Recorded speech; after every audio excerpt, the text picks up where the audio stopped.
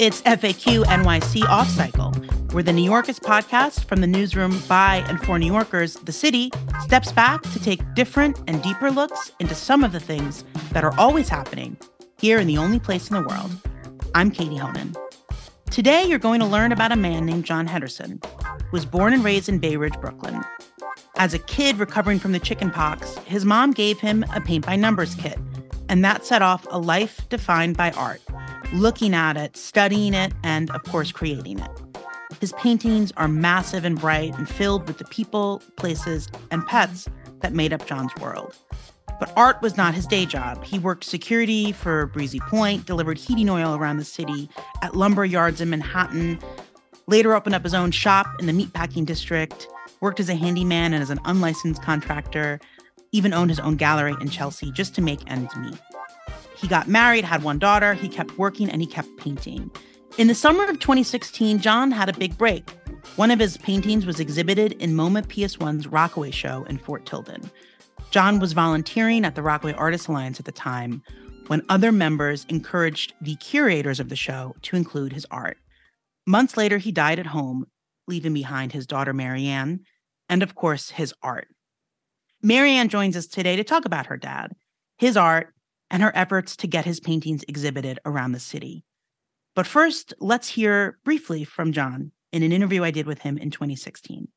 I wanted to be an astronaut. I wanted to be a motorcycle cop. I wanted to be, everything that every kid wanted to be. Excelled in art class in high school. I fell in love with it and found it interesting, really, really interesting. So that's really what motivated me. And I've really been painting ever since high school. You get an education in art, how it works, how it's developed, who's important, why they're important, and you apply things, you steal. I like to use the word steal. You steal what you can from the great painters, and you try and combine and put those elements into your own work, and it really enriches your painting.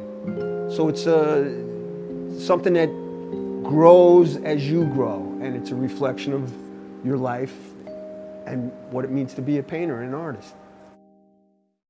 Thank you so much, MaryAnn, for joining me. Thanks for having me. And just off the top for our listeners, Mary and I are friends. So, there's that familiarity. That is obviously why. But I've always been so fascinated by your dad. And I find his story, right, of so many other creative people, especially here in New York City. You're an artist, you're a writer, you're an actor, you're a sculptor. And it's not your day job, but you just do it because you love it. And, I know now that his artwork, 4 of his paintings are at Espresso 77 in Jackson Heights, Queens, will be exhibited for a few more weeks. I know this is sort of the first of what you hope will be more art shows of your dad's work as you're kind of going through it all. So I first briefly wanted to just have you talk about your dad, describe who he was as a father and as an artist. I know he said that those are sort of the 2 most important jobs of his life. So just kind of paint a picture, pun intended, for our listeners about what that was like and how he maybe even, I know he really inspired you as an artist yourself. Oh God, who was my dad? What a heavy question, right? Because he was such a New York character. That's the best way to describe him. He was born in Brooklyn. He spent summers in Roxbury Beach, Queens, which was really, you'll see, and which is why I titled the show Roxbury Beach and the Prince of 14th Street. He was greatly influenced by the beach, loved the beach, but was allergic he was allergic to the sun. So he would get these really bad sunburns. So he would go out either super early in the morning or late at night. And most of his businesses, he owned a lumberyard for many, many years in the meatpacking district, lived in Manhattan for many years. He was a New York character. He had long hair, big bushy beard. Yeah.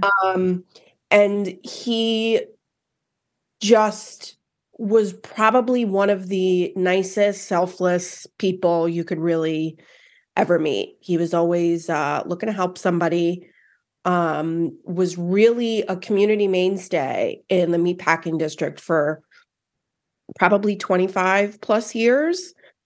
between the store, between working at Prince Lumber, which now moved, I think it's now up on like 10th Avenue in the 50s. Yeah, I think so. He worked there for a while. He worked as a handyman at Marked Restaurant, where I actually ended up working too when I graduated high school. And he worked for, as a handyman in that area for a really, really long time. But yeah, I mean, he was a great dad. There's no other, he was just a great dad. He was always my number one fan. I did theater for a long, long time. And I had a one-woman show and did stand-up comedy for a little bit. And he was pretty much at every show. He was at every single show, videotaping it. He built sets for my show and backdrops. I did the show called Almost Maine. And he created this like 8-foot by 8-foot canvas of the Northern Lights, which was outrageous. And it unfortunately got destroyed that was one of the paintings that got lost by Hurricane Sandy. I mean, he did it all. He drove me to school every day. From my sophomore year, I got mugged on the train going into Manhattan. And then that was it. He was like, "You're not taking the train anymore. I'm driving you in every single day." And he did until, I mean, he even drove me into college, now that I think about it. So let's talk about that. That's what I always, and that's and again, I think for our listeners, we talk about this a lot. New York City is such a, it's New York City. That's it, right? Mm-hmm. But there's so many different distinct places. And it's such a dichotomy for me to think of, growing up on the peninsula, right? You did not see many people on the peninsula like your dad with a ponytail and his pink splatter jeans. And one thing you said was funny. One job he didn't have was he got offered, I guess, a job to be an FDNY dispatcher, which is like the dream union job. And you said he refused. He didn't get it because he wouldn't cut his hair. He refused, because he didn't want to cut his hair. And it was, he didn't like all the rules. It was too many rules for him.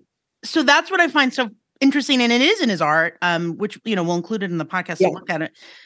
This true, when you're from one part of the city, especially a place as weird and insular as the Rockaway Peninsula, and I mean Roxbury is his own beast, right? You're not to insult it, but it's like there's literally, it's gated and it's crazy. So to have that mix of living in Manhattan as a young person, being an artist, encouraging you, his only daughter, to not go to the all-girls high school I went to.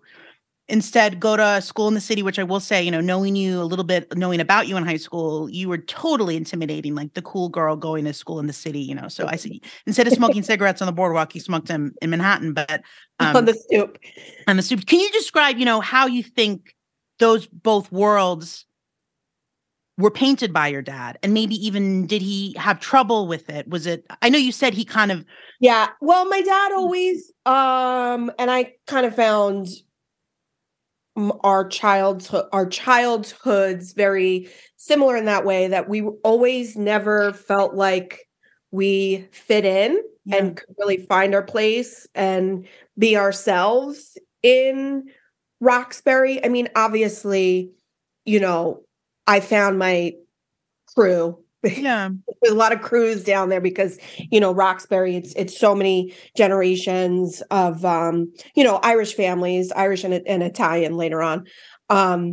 And it's very clannish down there, to be quite frank. Like, it's very much, you find your clan, your crew. It's still overall a community. And they take care of each other. But, you have a very specific crew that you grew up with.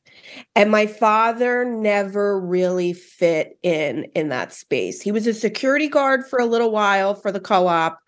And he had some crazy stories from that. But he was the black sheep. I mean, he was a hippie.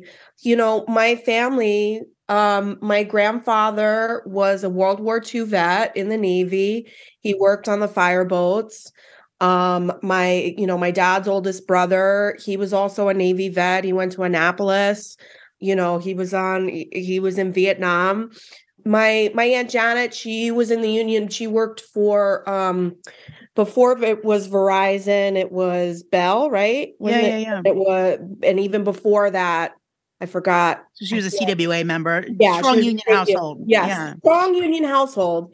And my dad was, he discovered art in high school at Zavarian. No, I should say he discovered art, like you said, when he got the chicken pox. Yeah, but he really got good at it. But he really got good at it, yeah, in high school. Brother Clem at Zavarian. Shout out to Brother Clem. Who really transformed him into, he became obsessed with art. He became obsessed with art. He became obsessed with painting. There was a painting hanging, I don't know if it's still there anymore. There was a painting of his hanging at Zavarian for years. I mean, probably like 20 years. And that's not what you do in Roxbury. You don't, in Breezy. You don't, not to say that the artists don't exist down there, because they do. There is a strong artist presence now, thankfully, because of the RAA and the Rockaway Artists Alliance. But it's just not what you do down there. You become a fireman, you become a cop, an EMT, you work for the city, you work for sanitation, and there's a lot of rules to follow, right? Yeah. So, again, obviously this is a podcast, so people can't, we're talking about art, we're not looking at it, but how would you describe your dad's paintings in particular? I know he sketched, he did his live model, that was sort of the tools of being an artist, but his thing were huge paintings. So if you wanted to describe what it was like, and I know, as we can talk about later, as we've gone through his paintings, you see this evolution of him as an artist. You can almost tell what decade it was made in. Sure, yeah. But so how would you describe it to someone who's never seen it before? He was a rule breaker. He mastered the rules, and then he constantly broke them I think it was in many ways, out of spite, to just be a rule breaker. But they were, wild. He was always influenced by nature and the beach and animals and birds in particular. Very colorful, though a lot of his earlier work, especially in college, he hated using color. Wow. So much so, he would fight with one of his professors, and it was a color class. He would fight with one of his professors and write in what the color should be, as opposed to actually using the color as spite. So that's the type of artist that he was. He always was, he had he was an art history major. He had a degree in art history from Hunter College as well, and a fine arts degree from Syracuse. And he was obsessed with the greats. He loved Frida Kahlo, George O'Keeffe. He loved Bonnard, Jackson Pollock, de Kooning, and he loved to. He said it himself. He would steal from the greats and then, flip it on his head.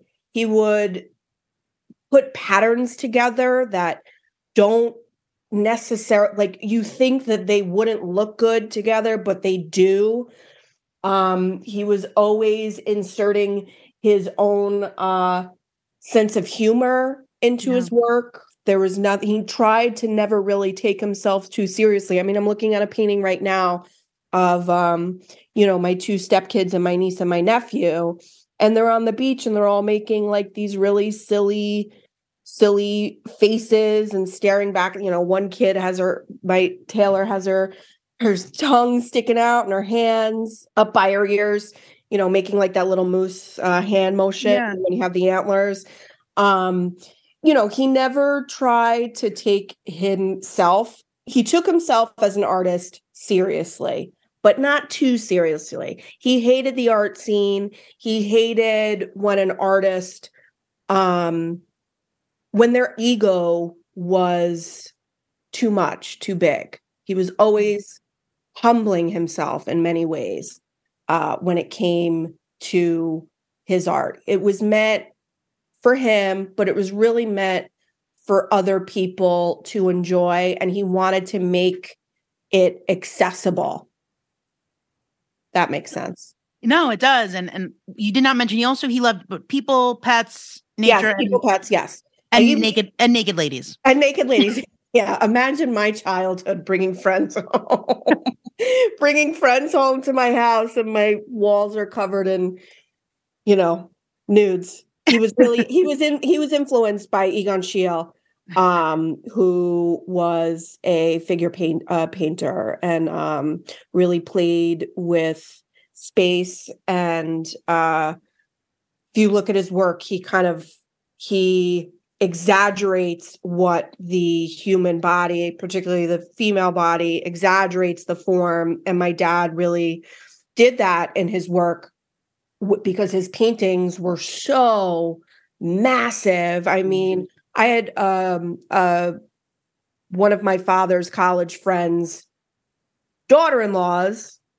Her and her husband got a painting on a permanent loan. That's what my father, when he would give paintings to family and friends, he would say, "You're getting this painting on permanent loan.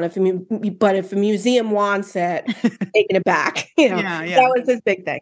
But she sent me a painting that I hadn't seen, God, since I've been in probably middle school, maybe high school, and it's of my cousin Krista when she was maybe about 7 or 8 years old, and he was playing with perspective. And, traditionally perspective, it's where your eye line falls. And the painting almost looks, I'm actually working on a post. I'll be posting it probably later next week. It looks like an acid trip. A lot of his, sometimes you look at his stuff and you're just like, it can be overwhelming. And, one of the critiques that he always used to get, and he used to say, screw you. Can I say that? Yeah, you can say that. You can say screw you. He would just put so much on the canvas that you would stand in front of it. You can stand in front of it for 10, 15 minutes reading it. His paintings were really a long read where you could stand in front of it for 10, 15 minutes, walk away, and then come back and see something that you hadn't seen before or noticed before. Mm-hmm. Another thing that he liked to do was hide his signature within the painting so that it forced you. Then it became a game, right? Then it becomes a game. It makes it accessible to kids. Yeah. He loved kids. He loved we come from a big Irish family. So, there's no birth control. And there's a million kids running around. And my dad, he liked to create these whimsical, wild stories that could be accessible to a 2-year-old or to a 90-year-old. And that's really what I feel like his art was, what he tried to do anyway. And you'd brought it up briefly earlier, but what was it like? I know he owned a gallery in Chelsea on 27th Street, but, scenes, it's so, when I think of success and trying to be successful, what defines success? Is it just fame and fortune? But how you felt his interpretation of the New York City art scene was, and I know you had said that he said, "Oh, I'm going to be, I'm only going to get famous when I die," which was prophetic. Yeah. But, growing up around that, what would he often tell you about it? And then I guess then we can go into, when his painting was shown at this big show locally. Oh, gosh. Well, he rejected a lot of the art scene, but he still managed to somehow be on the forefront. Like you said, he owned a gallery in Chelsea before Chelsea became like a mecca for galleries for many years. He was well known in the neighborhood. His art was well known, but what do you do with 8 foot by 8 foot paintings or 6 foot? You know what I mean? They belong in museums, and it's kind of hard to really show work like that. Not to say that it's not possible, obviously. But growing up around that, I didn't know anything else. Yeah. I didn't know, I would go to my dad's lumber yard on a Saturday because he always kept it open on a Saturday. And I mean, quite frankly, I don't remember anybody working there. I really don't. Like it was it was a hangout. It really was a hangout for other artists, for musicians, for actors. Yeah. I think at like my dad at one point was like hanging out with, oh God, what's his name? He was in The Sopranos. Michael Imperioli, is that his name? Yeah. White He's an Lotus. artist too, in addition to being an actor. That was like, he used to hang out in Chelsea all the time. That's where and he would hang out with my dad and my dad's friend Terry, who was also a photographer. And they had this, they actually used to do handyman and general contracting work together.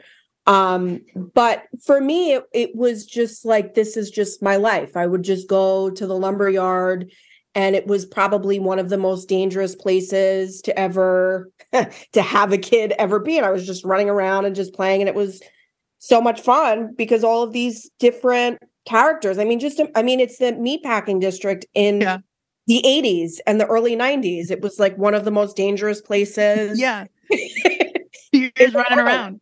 And I'm just running around. I mean, I would collect. My dad and my mom too, my mother's an artist. My parents always influenced me to create, to make art, and to not worry about what other people have to say about it. It's for you. It makes you feel good. So, I would be like 7 years old collecting scraps of wood in the lumber yard and making these, with wood glue, making these sculptures. And I would sit out front of the store and sell them for like $20 a sculpture. And people would pay you $20. So this is like my claim to fame. Okay. Used to drive my dad crazy.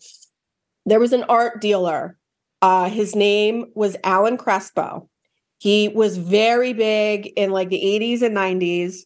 And was friends with my dad. And he would tell my dad, John, I can't sell your art. It's too fucking big. Sorry. It's too big. I'm sorry. It's too big. And my dad, whatever, they still were friendly. And Alan would come in the store and, have my dad try and make frames for him and things like that. And he saw me out front selling a sculpture and bought one of my sculptures. And, I'm like, $20. This is awesome. I can't believe I sold this. And my dad could not believe it. Alan, sorry. Your dogs is fine. That Alan bought one of my sculptures. Like he's like, for years, I've been trying to get this guy to buy and sell some of my artwork. And you're sitting out here with your wooden sculptures, and he bought it. So that was like my claim to fame with that. And it used to drive my dad nuts. But it was it was just a creative hub for people. It was just a hangout. My dad just had this way of making artists and people feel comfortable. Yeah. So if we could just now, talk about how he got to exhibit his art. And, Rockaway after Sandy was such a weird place because it became cool and hip, and you had this influx of artists and artists from the scene and money and, MoMA's involvement. And that's how they developed a partnership with the Rockaway Artists Alliance, which your dad was a volunteer for. Do you want to talk a little bit about his opportunity to be included amongst all these other artists? And then I know I was at that event too, the weirdest dinner ever where Salman Rushdie was there. I'm looking around. I'm like, the editor of the Rockaway Times newspaper is here, and so is Salman Rushdie. Like, what is going on? So how did he? So for many years, when we lived in Brooklyn for a little bit, and then we bought a house in Roxbury, and his life really became more about me. He became devoted to me, and he, as any devoted father is. I mean, it was soccer practices. I was really involved in theater. So his life became, when we moved to Roxbury, it really became, he was doing a lot for me. Yeah. And his art, he was still painting every day, but his community, when he left, got smaller, and it became hard for him to maintain that social life amongst his crew of artists and people that he really loved. And I was always pushing him. I knew about the Rockaway Artists Alliance, and I really started pushing him probably when I was in college. Like, Dad, Rockaway Artists Alliance, it's literally right across the street in Fort Tilden. Put yourself out there. And I pushed for so many, many, many years. And as charismatic as my dad was, he was still, he was kind of shy in many ways, breaking into something new like that. And then after Hurricane Sandy, now I'm trying to think if my dad joined either before or after. It was either right before or right after he finally joined the Rockaway Artists Alliance. His studio got completely flooded. He managed to save, I would say, probably about 80 to 90% of his artwork. But he lost all of his supplies, his computers. My dad, when he would paint, he, a lot of it was just freehand and from his mind, but he was also a photographer and would take photographs of things, of family members, portraits, friends, and use them for a lot of his artwork. So he lost his computer, and really lost his space to paint. And he knew that his studio in his basement, that was his safe haven. But if living in Breezy and Roxbury, you're always getting water in your basement. It's not really a great place to store paintings or paint or create. So he found the Rockaway Artists Alliance, through me pushing him to be a part of a community, to work with other artists. And he put himself out there, and God, he became like, they loved him. And what's not to love, right? Yeah. He was such a selfless part of the community. He was always volunteering. I mean, he was doing handyman work there, fixing stuff, climbing up on the roof, I think, one time and seeing if there was a leak up there, just like he was just always involved. And he was always, he learned he really honed his skills on hanging art shows when he owned his gallery in Chelsea. And was always hanging shows for them, making frames. He had a drawing class, a drawing group that he would go to every Monday night in Brooklyn, and he would bring members, drive members from RAA with him to the art, that class. But, after a couple of years working with them, and they got this grant to work with the national parks and MoMA PS1, they were like, you got to check out this artist, John Hedderson. They really, really pushed to get my dad's work viewed and to get it in the show, because they knew how special his work was, but also how special he was as just a person. He was just such a great guy. People, if you meet him, I mean, you instantly fall in love with him. I mean, he was so charismatic. He just knew how to make people feel comfortable. And he was always cracking jokes. And so they really were the ones, they pushed him to get him into that show. And that's what happened. He got in, and his and you'll, in the interview, his the creation of bees Yeah. painting was one of his last. That was like his last, I want to say, I think that was his last show. Was that show in I think that was 2016? Yeah, it was the 100th anniversary of the National Park System. Thank you. No, of course, and it was a big show. And when I interviewed him in 2016, obviously, I knew him and I knew you, but it also was a very compelling aspect of it because it was someone locally. And obviously in Rockaway, there's always this fear of like the outsiders coming in. Sure. And I think even with MoMA PS1's involvement, whether it was the dome that they built in Rockaway on 95th Street or with RAA, I would always hear rumbling, oh, they're coming in, blah, blah, blah. But it was nice to have someone who was a legitimate member, who was so involved, so active. And then he also got shown alongside, there was a concert, Patti Smith concert, Bloomberg Philanthropies, and some stuff, just their involvement. And he ended up hanging Patti Smith's show, which was like, my father, he looked up to, in many ways, Patti Smith and her artwork and her singing and just that scene, right? She was in the Hotel Chelsea. She lived there, for Christ's sake.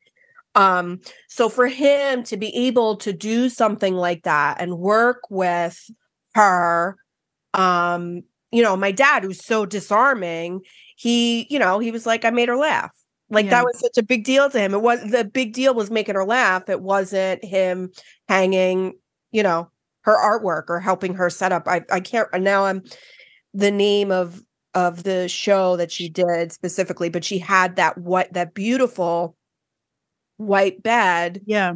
The middle of that building. As we are filming this, the building in which Patti Smith and other artists' art was shown is currently on fire in Fort Tilden, which made, as I was prepping for this interview, I was like, is this really happening?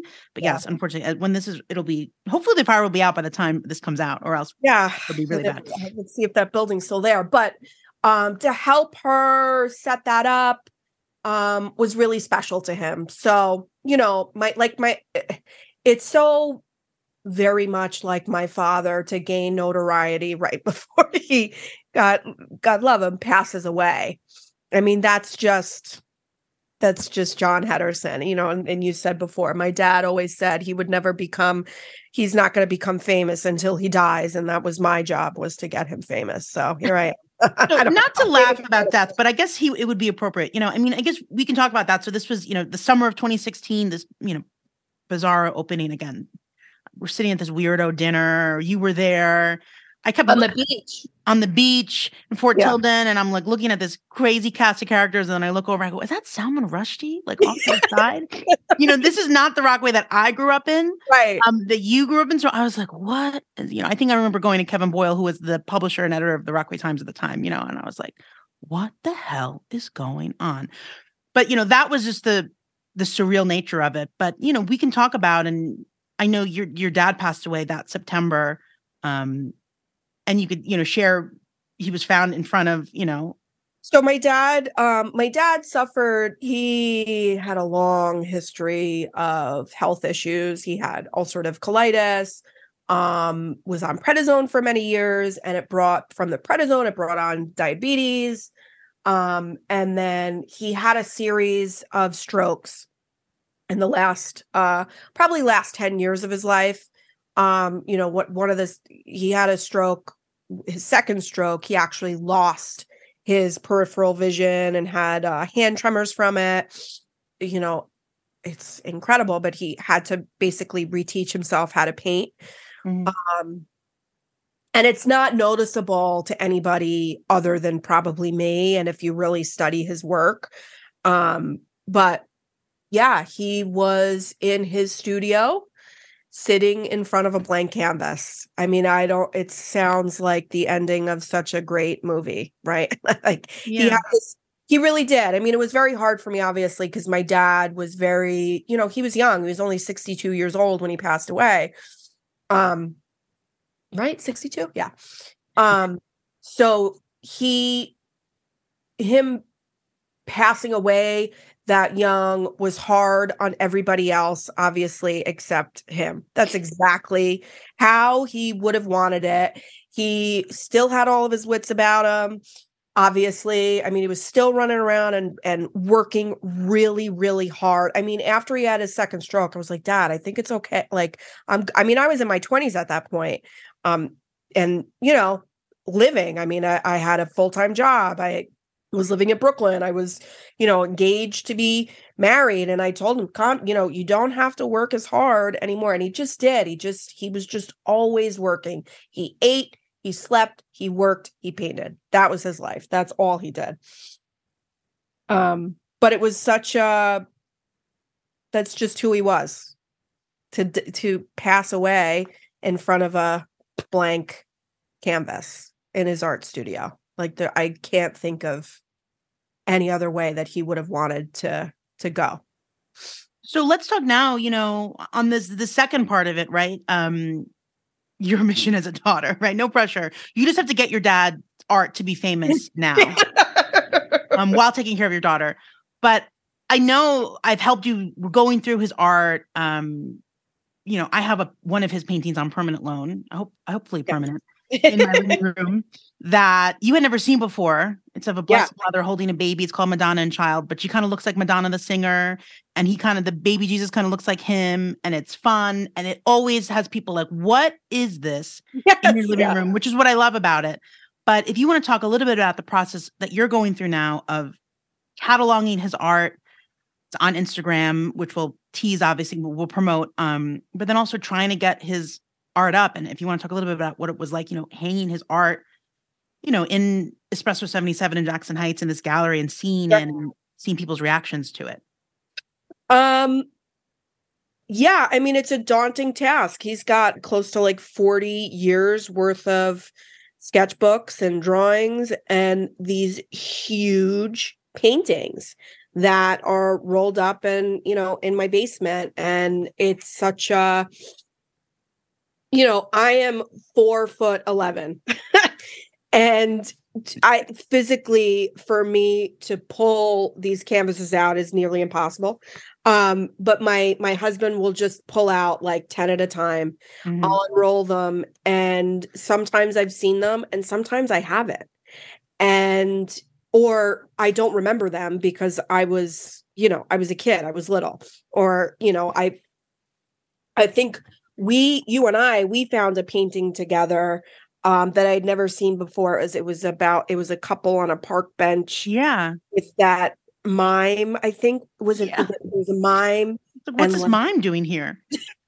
A mime behind them. It was in Central Park. A mime is behind them with a knife, I believe. It's so getting ready weird. to rob them. Just like weird, like where God, he was just always his brain just operated on such a different level than everybody else.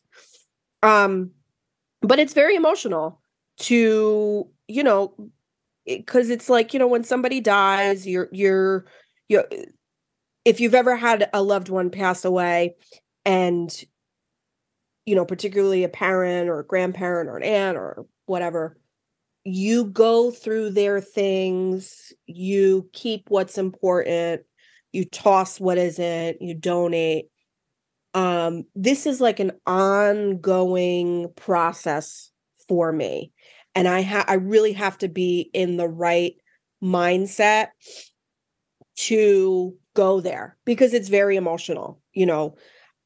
Every piece of artwork is, my dad's energy is still there, right? Energy never dies.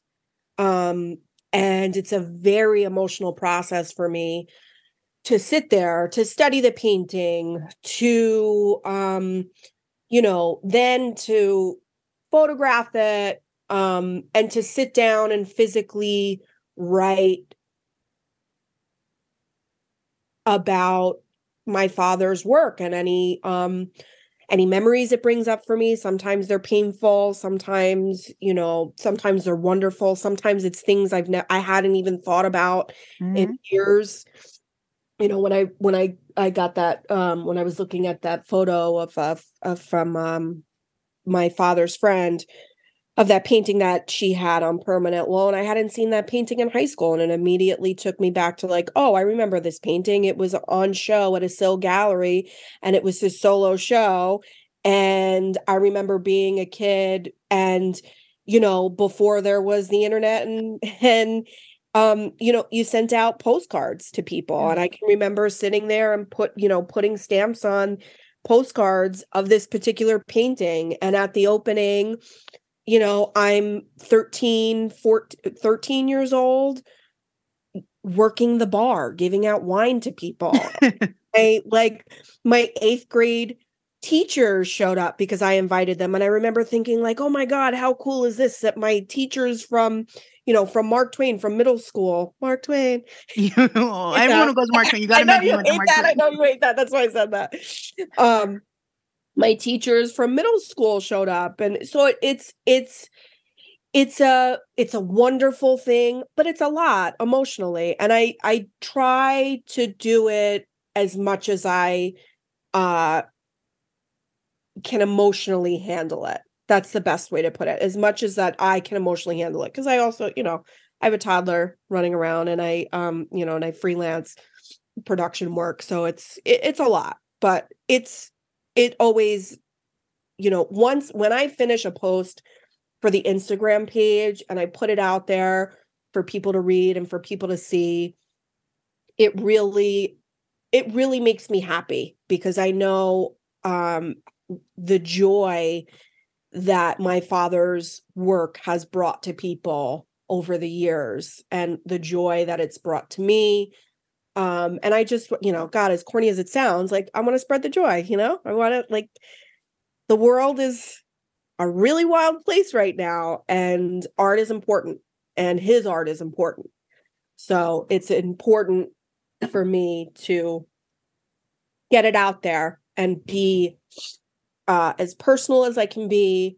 And then also try to look at it, shout out to New York City Museum School, where the first time I ever learned when you look at a painting, what subjectively and objectively, and writing down just like what you see and what you think the story or the theme or what the artist was going through at that time, that's an important aspect of painting as well, is the story around creating this piece. Yeah. Well, Mary, I think that's a great way to end it. I want to promote john.e.joe.art on Instagram. You're posting his art, posting the stories behind them and your recollections of it. 4 of his paintings, correct, are on display right now. And for sale. And for sale. I mean, not permanent and forever. I know. I know so many people are buying art right now, but yeah, everyone's got it's at Espresso 7735-57 77th Street in Jackson Heights. And I appreciate you coming on. I appreciate you. You've been such an angel through this process. You really have pushed me to get his stuff out there. And you really are the one that connected me with Espresso 77 and the wonderful crew over there. God, it's what an amazing cafe. What an amazing, it's great. They really are. They're so wonderful there. Go there and see the art, please, and buy an iced coffee there, because it's bomb. FAQ. This has been FAQ NYC Off Cycle. We're part of The City, a nonprofit, nonpartisan newsroom dedicated to hard-hitting reporting that serves the people of New York. Our work is freely available to everyone at thecity.nyc and is supported by listeners like you. Go to thecity.nyc/give if you'd like to pitch in. We are an affiliate of NYU's McSilver Institute for Poverty, Policy, and Research, and a proud member of the Brickhouse Cooperative of Independent Journalists, Critics, and Artists. Find it all at popula.com. Our host this episode was me, Katie Honan. Adam Camara is our engineer. Thank you, listener, for joining us and making it this far. Be kind, be cool, and we'll be back soon with more.